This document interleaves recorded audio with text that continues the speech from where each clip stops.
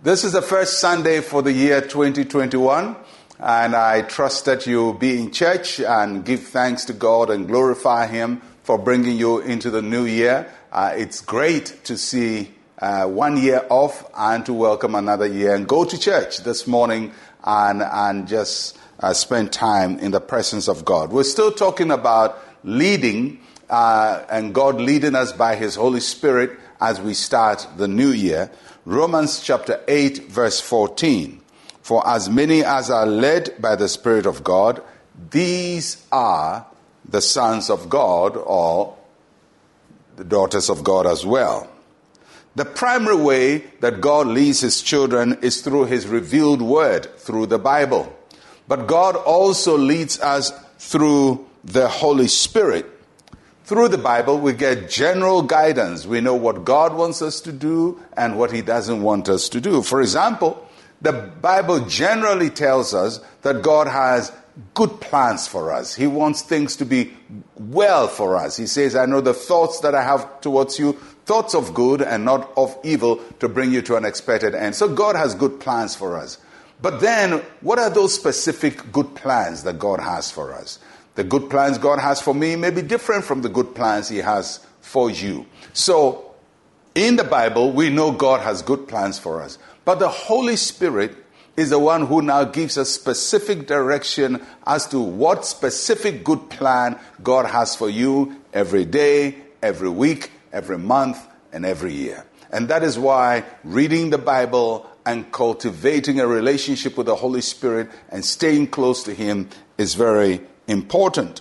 And one of the ways that the Holy Spirit leads us is what we call an inward witness. An inward witness is not a voice you hear. You're not going to hear something speaking into your ear, but it's something you feel inside of you. Some people call it intuition. Some people call it a gut feeling. But for the believer, it's not just an intuition or a gut feeling, but it is an impression of the Holy Spirit within you.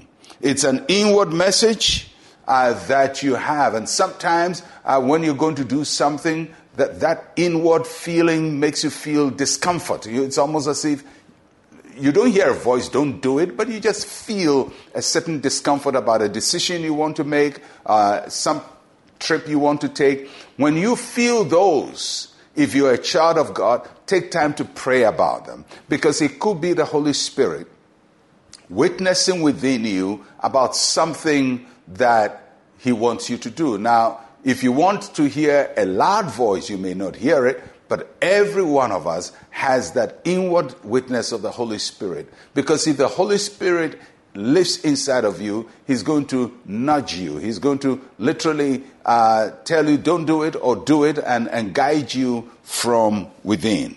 And then sometimes you want to do something. It may seem difficult, but inside you have a certain peace about it.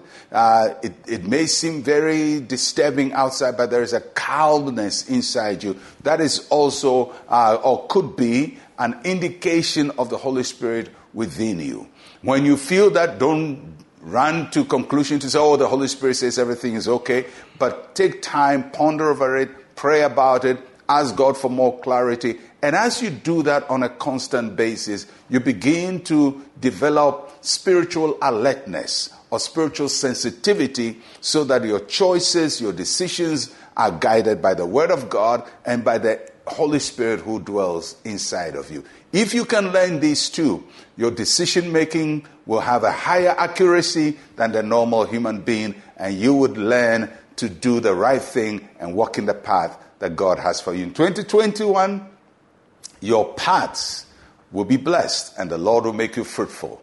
And that comes through knowing His Word and the Holy Spirit. Let's pray together. Say with me, Heavenly Father, I open my spirit to your Holy Spirit.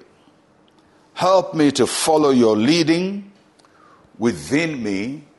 In Jesus' name, amen and amen. Well, happy Sunday to you. May the Lord lead you and guide you and give you a prosperous year. I'm Pastor Mensa Otabil. Shalom, peace, and life to you.